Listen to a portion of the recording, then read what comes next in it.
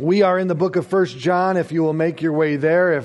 And the title of my message this morning is, Do We Really Love One Another? We've been working through the book of 1 John together here on Sunday mornings to answer the question that each and every Christian must answer and discover for themselves. Do you truly have eternal life?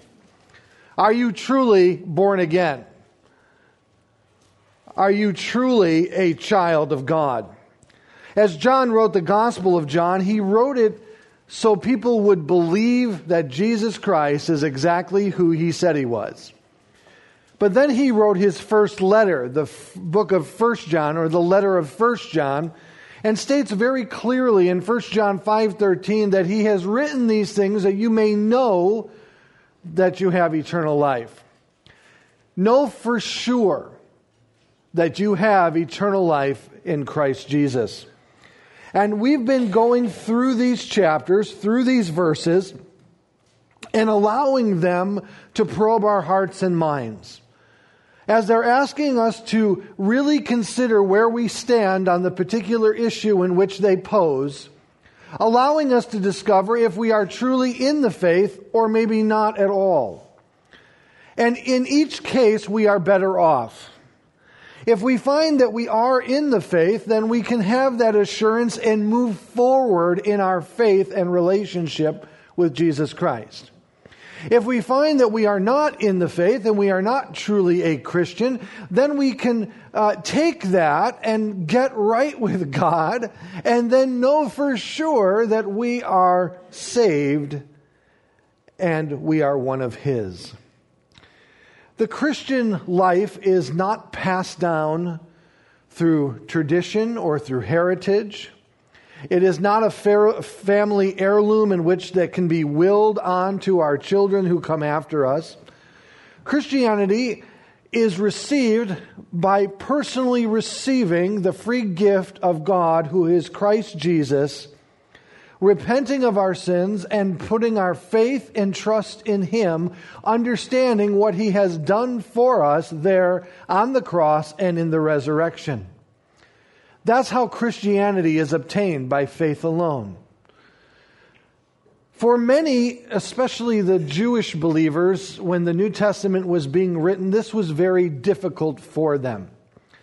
For they could measure and ascertain their righteousness with God by the manner in which they kept the law of God as Jewish individuals. Now, Jesus instituting this new relationship, this new covenant, is saying now it's by faith alone that one has and will receive eternal life. But what kind of faith? In other words, belief, trust. What kind of belief, what kind of trust, what kind of faith leads to everlasting life? It's a faith that plays out in and through our lives. It's a faith, a trust, a belief that is demonstrated in the choices that we make and in the actions in which we conduct ourselves. That's how we know that the faith is genuine within us. That the belief, that the trust is genuine within us. And as we've been going through this letter, we've discovered that in chapter 2, John gives us, in the 29 verses that are found there in this chapter, 3 tests of assurance that we can take and examine ourselves by to see if we are in the faith and to assure ourselves either we are or we are not. And the first one is the moral assurance, the moral test. Are we walking in accordance to what we believe? The second, which we will look at this morning, verses 7 through 17, is the social assurance and the manner that we interact with one another. Do we demonstrate this incredible, selfless, unconditional love that Jesus Christ demonstrated as He walked this earth those 33 years? Are we manifesting that same love towards one another? And in our text this morning, we are going to discover that the demographic that which God looks at the world, He looks at the world and sees, is actually a demographic of two. When we talk about demographics today, we could be talking about social groups based on age, based on nationality, based on economic status. But God looks at the world in one of two ways. He looks at the demographics of the world and sees two different groups of people. For there are two kingdoms that are displayed here on this earth. There is the kingdom of God, and then there is this kingdom of this world. And since the crucifixion and the resurrection, the inauguration of the kingdom of God has now begun. And as the church continues to move forward, and individuals come to saving faith in Jesus Christ, the population of that kingdom grows. And we conduct ourselves, or we are required and supposed to conduct ourselves differently than those who are in the kingdom of this world. Each kingdom has a king. The kingdom of God, of course, the king is God himself. For the king of this world is the prince and the power of the air, Satan himself. Now, people don't want to observe our world in such a manner because of the overall meta-narrative that creates and that they are now subjected to. But that's what the Bible clearly teaches. Now, in saying that, I am not saying that God is creating an us and them environment. Though we are subjects of the kingdom of God, let us understand we are there because of the grace of God and nothing that we have done ourselves. Therefore, we have no reason to boast. We have no reason to be prideful, and should therefore act in humility and in graciousness and in love with those who are not in the kingdom of God, knowing that the only reason that we are is because of the grace of God. So we are no better than anyone else. So John looks at us and says, okay, if you are truly of the kingdom of God, then you will love each other as Christ loved you. And if you are truly of the kingdom of God, you are going to have a disdain for the world. He is not referring to the people of the world. He is referring to the world system that those who are part of this world system conduct themselves to demonstrate that they are truly under a different reign from a different king. And so, John is going to ask us very clearly, do you or we really love one another? And as we begin in verse 7. And he states, Beloved, I am writing to you no new commandment, but an old commandment that you have had from the beginning. The old commandment is the word that you have heard.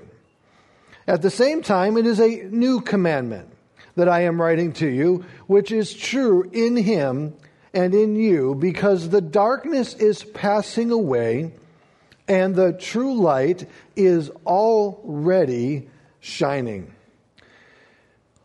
Well, that may appear to be a little bit of a tongue twister, but what is he talking about?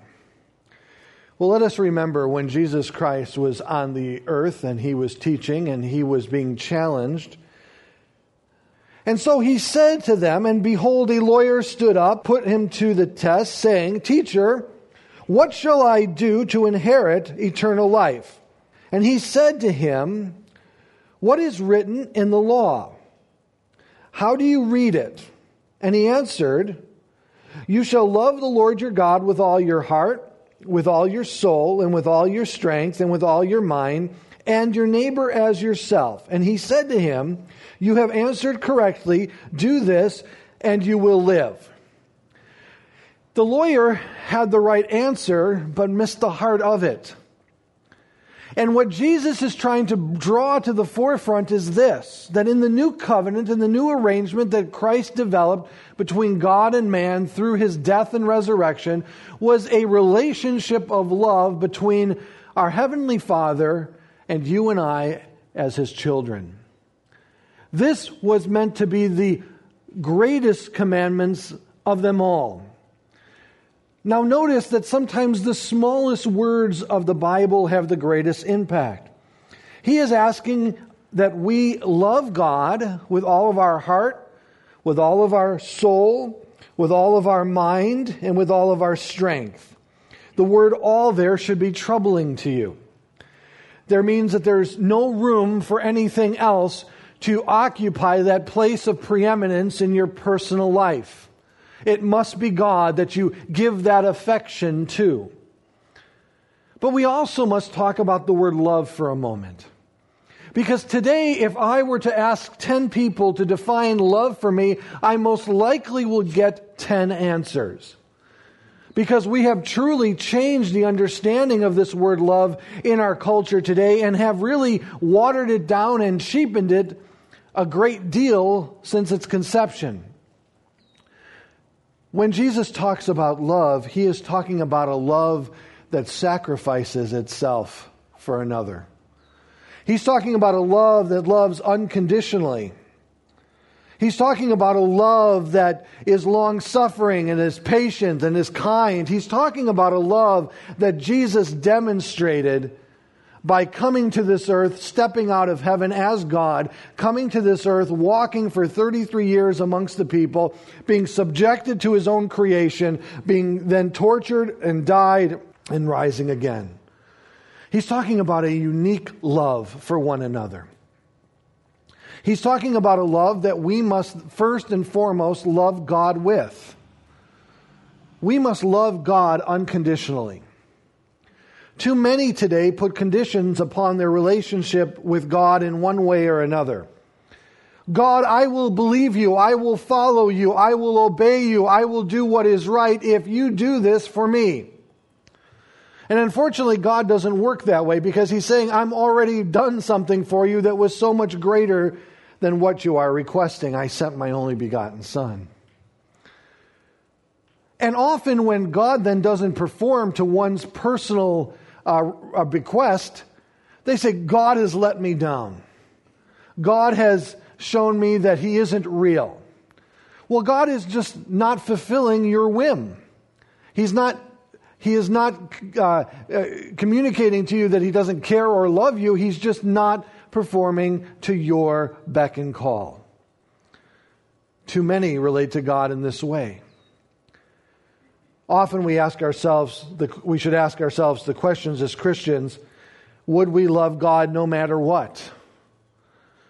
It's easy to love God when everything is perfect.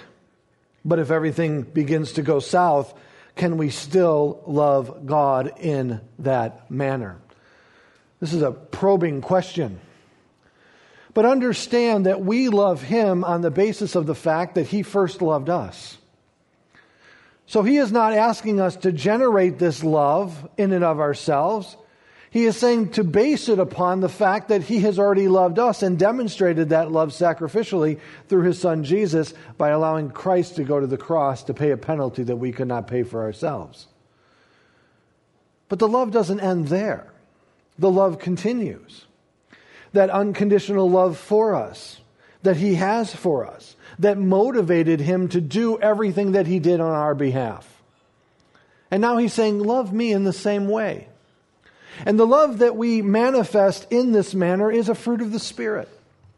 It is an evidence that we are in Christ and that the Spirit of God is working in us when we can love each other in this sacrificial way, this unconditional way, this unique and profound way. Because it's not something that would come natural to an individual apart from Christ, which we'll talk about in just a minute. So as we look at this, he's saying, I'm not writing to you something new. This is something that was from the very beginning, but I'm bringing it to the forefront.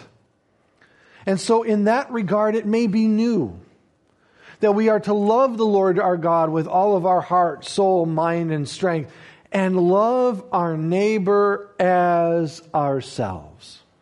It is that second portion of the two greatest commandments that we will look at today. In fact, we originally read this in Leviticus 19:18.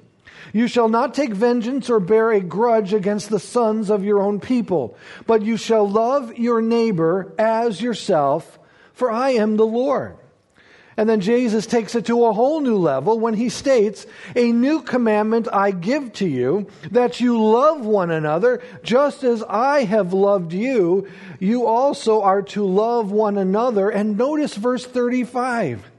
And by this, all the people will know that you are my disciples if you have love for one another.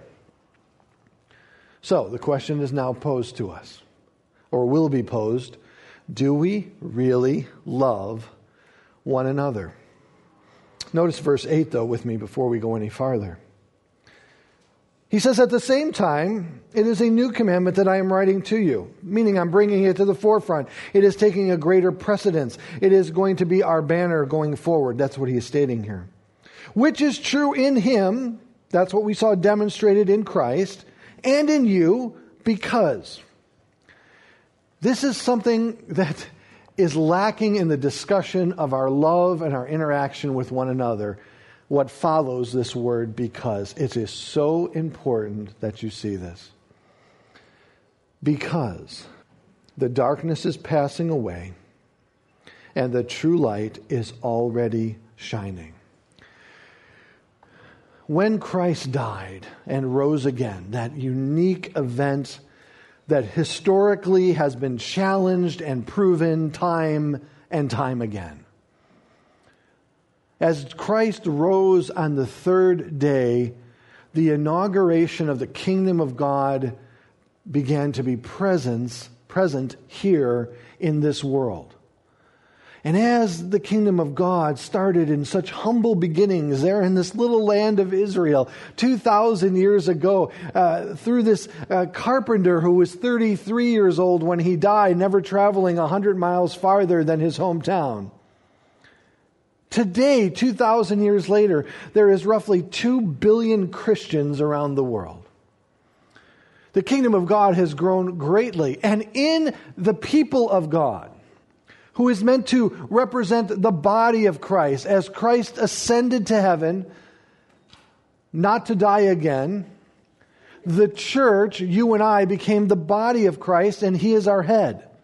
And we are His hands and feet here on this earth. And in us, the people of the world should be able to look upon us and say, something's different about them. Look at the manner in which they love one another, and look at the manner in which they serve one another. Look at the manner in which they lay down their lives for one another. There's something supernatural going on with these people. We should be a light in the darkness. We should be the glimpse of the kingdom that is still yet to come. People should see in us that in which God is doing, that people of the world may know that we truly serve God. What did He just say that we just read? By this all the people will know that you are my disciples, followers, if you have love for one another. This is it. This is what He is saying here.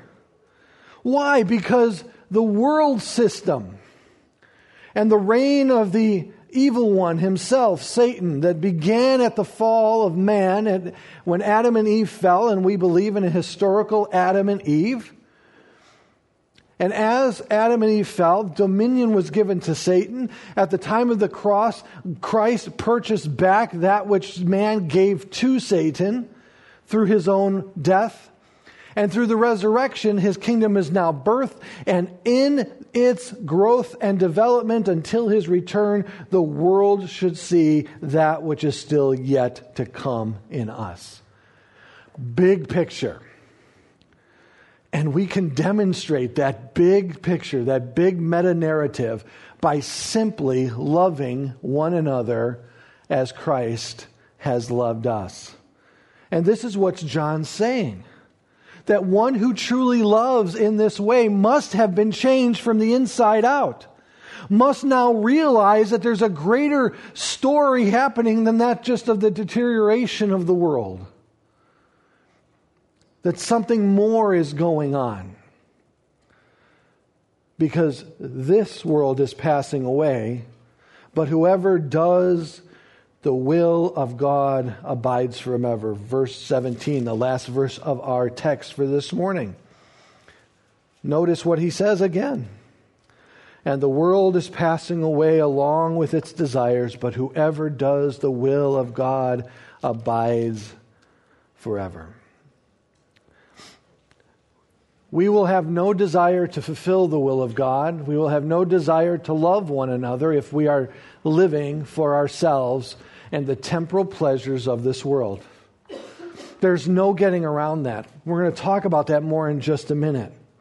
But I want to stress this morning to you that our loving one another in this way is meant to be an example, a light, a taste of what is still yet to come and to be established for all eternity.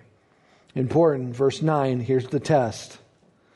Now, whoever says that he is in the light, meaning understands who God is, has a relationship with God. Anyone who says that he's in the light, and that's what that means, and hates his brother, let's be honest, hates his brother is still in darkness. Whoever loves his brother abides in the light, and in him there is no cause for stumbling. But whoever hates his brother is in the darkness and walks in the darkness and does not know where he is going, because the darkness has blinded his eyes. Today, I have been reading many articles stating very clearly, I love Jesus, but I hate the church. And they say it that frankly, that boldly. In the church, of course, meaning the people of God and so forth. John's saying here that anyone who has that kind of an attitude is lying to themselves. People are trying to write off the church in one way or another because of the failures of people within the church. And yet God says very clearly that it is not people in whom we shall have our eyes upon, but Him. Because people fail us, and people will always fail us, let us not throw the baby out with the bathwater and say that Jesus failed us.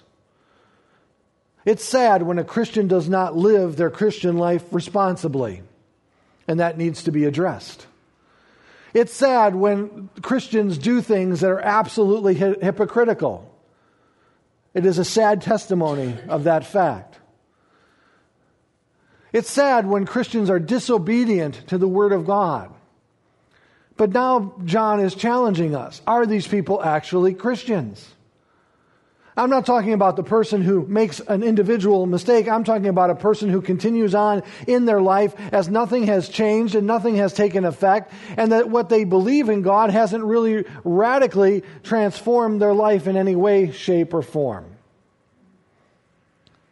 I think that's inconsistent with what the Bible tells us. I personally don't think that it is possible to have a true experience relationship with God, a true relationship with God, without being changed in some way at some time. Now, it might start slowly. It might not be as evident as we would like it to be. But they won't continue on in this indifference towards God and towards God's people. So let's be honest with ourselves. Do we really love one another? Because that is what John is asking us. That is what he is probing us to consider. The type of love that we described last week for you in 1 Corinthians 13. It's the type of love that Jesus demonstrated through his entire life. It is not a love that the world demonstrates. The love that the world demonstrates and that we see and observe for ourselves is a love that is self-seeking and self-satisfying. Where the love that God has others at the attention or in the place of prominence. They are willing to sacrifice themselves for someone else. But the love that individuals have today that is so casually given and then retracted, Is a love that is often self-seeking. What can I get from this relationship? How can I benefit? What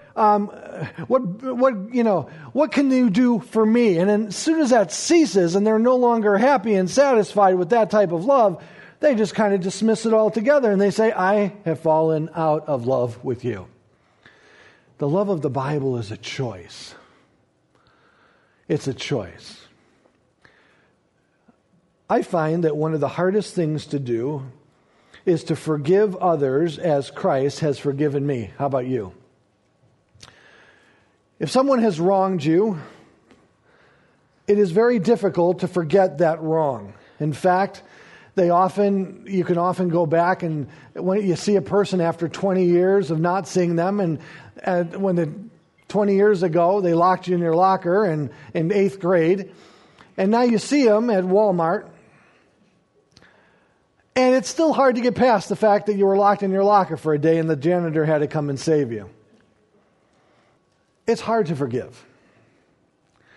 But every time I am faced with that reality, if someone has wronged me and I am then faced with a decision to forgive or to harbor my bitterness, the motivation for me to choose forgiveness is not based on anything that they have done. The basis for me choosing to forgive them is the basis that Christ has forgiven me. Because that's what he says. As I have forgiven you, now you go and forgive others.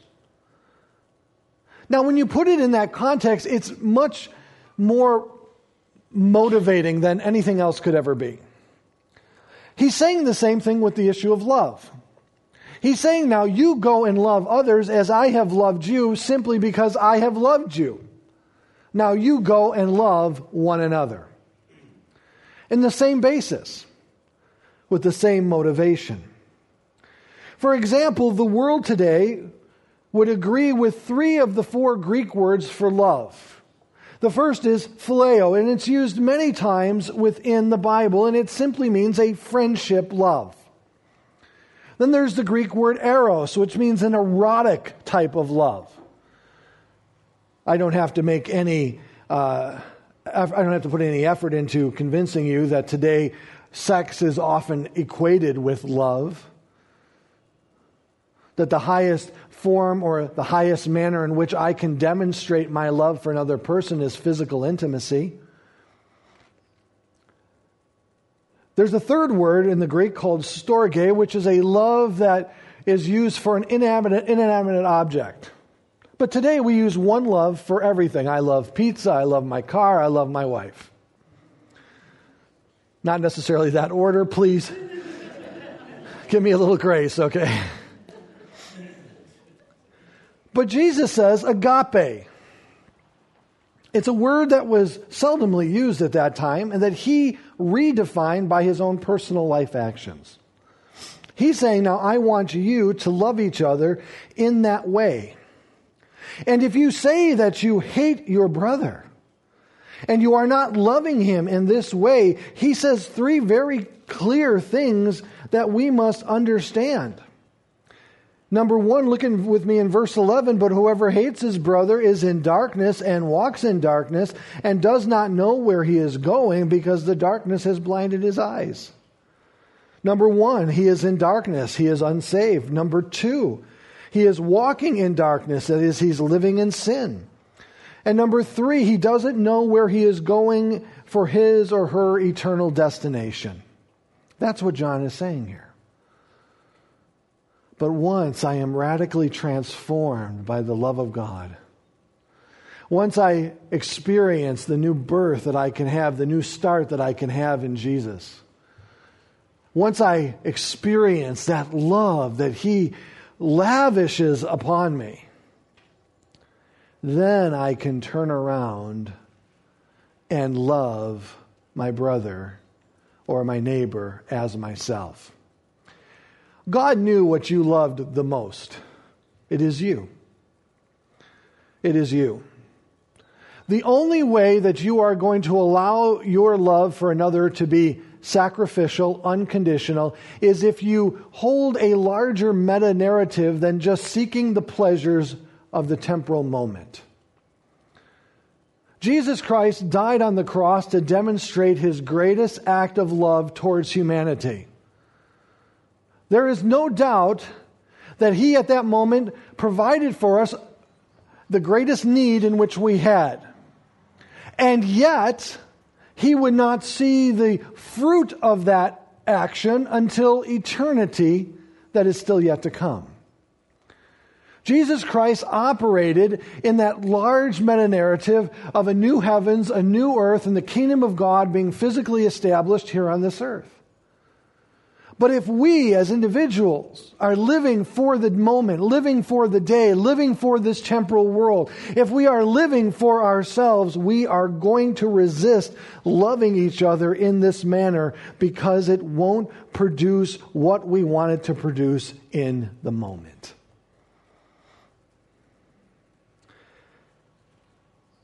So he goes on to say in verse 12, I am writing to you, little children, because your sins are forgiven for his name's sake. The little children is young believers. I'm writing to you, fathers, mature believers, because you know him who is from the beginning. I'm writing to you, young men, because you have overcome the evil one. I'm writing to you, children, because you know the Father. I'm writing to you, fathers, because you know him who is from the beginning. I write to you, young men, because you are strong, and the word of God abides in you, and you have overcome the evil one. He is stating in a very interesting way that you who are in Christ, no matter if you are a new believer or a young man believer in those teenage years as a believer or as an older, mature Christian, you are in a better position than one who is in this world. And you know God. You know that he exists. You know as a mature believer that he was from eternity beginning till eternity end. Meaning the meta-narrative has become real to you. Overcoming the evil one is to understand that there is something greater than this world itself. It is the kingdom of God. And John is saying that for what I'm about to say next, you need to understand this. If you truly understand the nature of God, then you are going to understand why I am about to write to you verses 15, 16, and 17. And as he continues, he says, do not love the world, that is the world's system. That is all that is in the world that would distract and to draw you away from that which God would have for you. Or the things in the world. Now, if anyone loves the world, the love of the Father is not in him. For all that is in the world, the desires of the flesh, and the desires of the eyes, and the pride of life, is not from the Father, but is from the world. What he is stating here for us is that if you have your affections attached to the temporal nature of this world, and everything that would attract you, drawing from the old nature, the nature that lived to seek pleasure for itself, the nature that sought to self-preserve itself.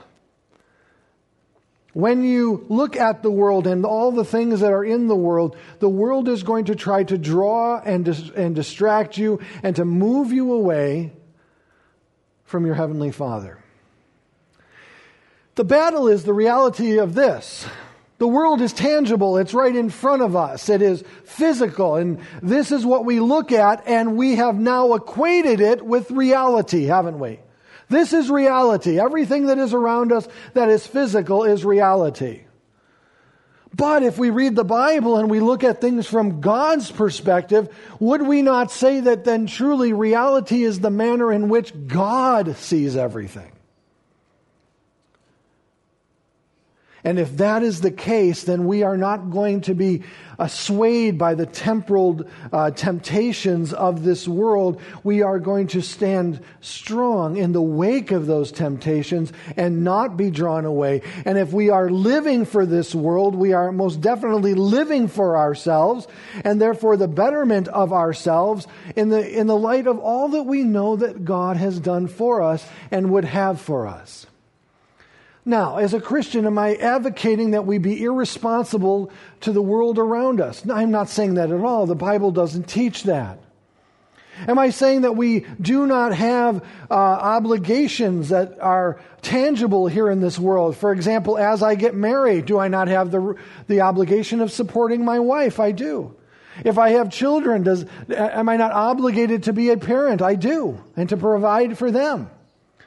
But these are all godly things that the Bible, condones and allows for, and to allow us to occupy, to enjoy Him even further. But when it comes to the things of this world, there are things that would play on that temporal nature, and I'll do what is expedient at the moment than what is better for the long term. I read an interesting article not too long ago about the savings habits of Americans today. Americans aren't saving money for a rainy day like they once did.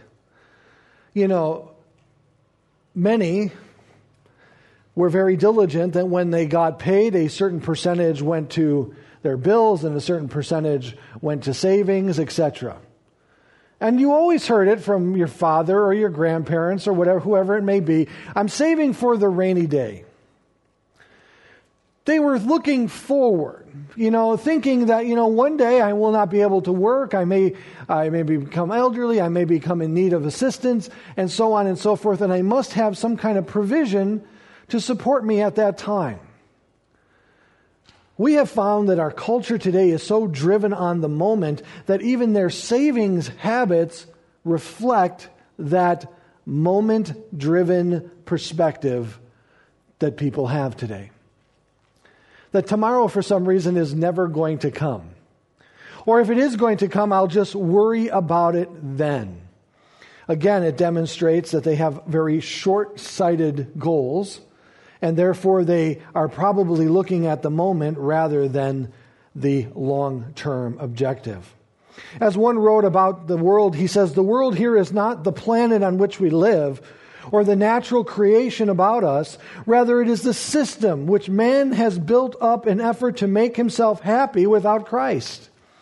As he goes on to say, someone has defined it as human society insofar as it's organized on a wrong principles and characterized by base desires, false values, and egoism. As one philosopher, Phileo, wrote, he said, and he concurs, that it is impossible for the love of the world to coexist for the love of God, just as it is impossible for light and darkness to be present at the same time. In the Old Testament, Israel was constantly bombarded with this reality. Were they going to serve God or the pagan gods of the surrounding nations? And you know how they fared. They were back and forth, back and forth, back and forth. And yet, at the end, God established them in Christ. And what they didn't fulfill, Christ fulfilled perfectly. And we saw that conflict that they constantly lived within, and we share that conflict today as either we will hold our allegiance to God or that we will be swayed by the temporal realities of this world. Listen to these words again after all that we have said. That you shall love the Lord your God with all your heart, with all your soul, with all your strength, and with all your mind, and your neighbor as yourself. It has a whole new meaning. When he talks about the desires of the flesh, he's talking about those things that we covet, that may be something of someone else's. The desires of the eyes are things that we lust after, that we see. The pride of life is boasting in those things that we have accomplished and have done, and the material wealth that we have accumulated. But again, if we are set on eternity, if that is our focus, then those things will pale in comparison, and those temptations will become faulty. Listen to what Paul wrote when he said, "Do nothing from selfish ambition or conceit, but in humility count others more significant than yourself. Let each of you look not only at his own interests, but also the interests of others. Have this mind among yourself, which is yours in Christ Jesus, who, though he was in the form of God, did not count equality with God a thing to be grasped, but he emptied himself, taking the form of a servant, being born in the likeness of men, and being found in human form, he humbled himself and became obedient to the point of death, even the death of the cross." That's what Christ did. In his eternal perspective, loved us in such a dynamic way, and now asks us to love one another. James hits us hard on this subject when he states, "You adulterous people, do you not know that friendship with the world is enmity with God? Therefore, whoever wishes to be a friend of the world makes himself an enemy of God."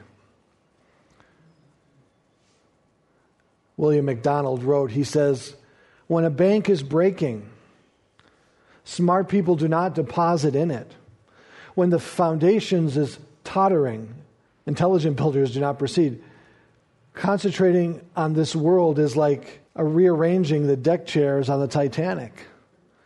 So wise people do not live for a world that is passing away, but he who does the will of God abides forever."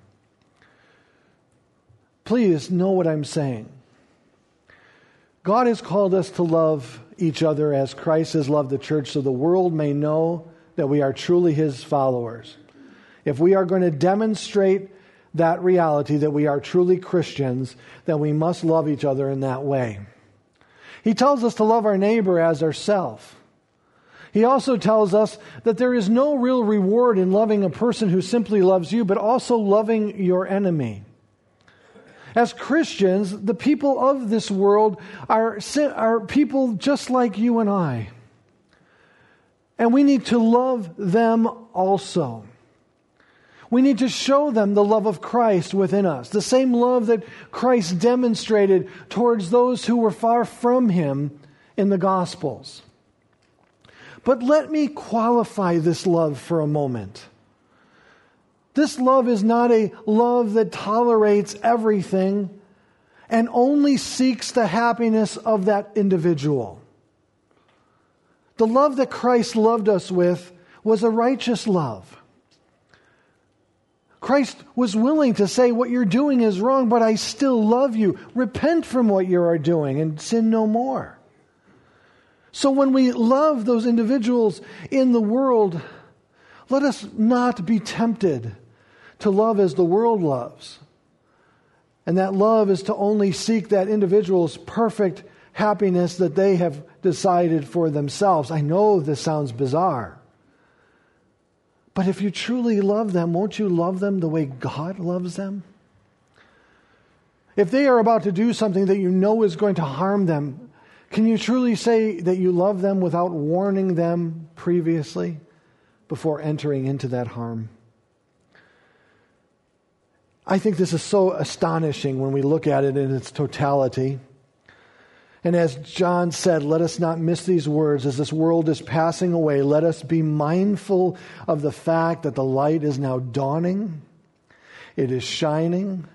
And as the world gets darker and darker, the light gets brighter and brighter. And one day the return of Jesus Christ will usher in that new moment for all of us. That new heaven, new earth, no more death, no more sorrow, no more pain, no more suffering, no more sadness, no more sickness, no more injustice, no more sin, and no more death. I pray that our church would be a loving church, and that the world around us would see the love that we have for one another and know that we are His. And allowing us ourselves to love in that manner should assure our hearts that we are in Christ.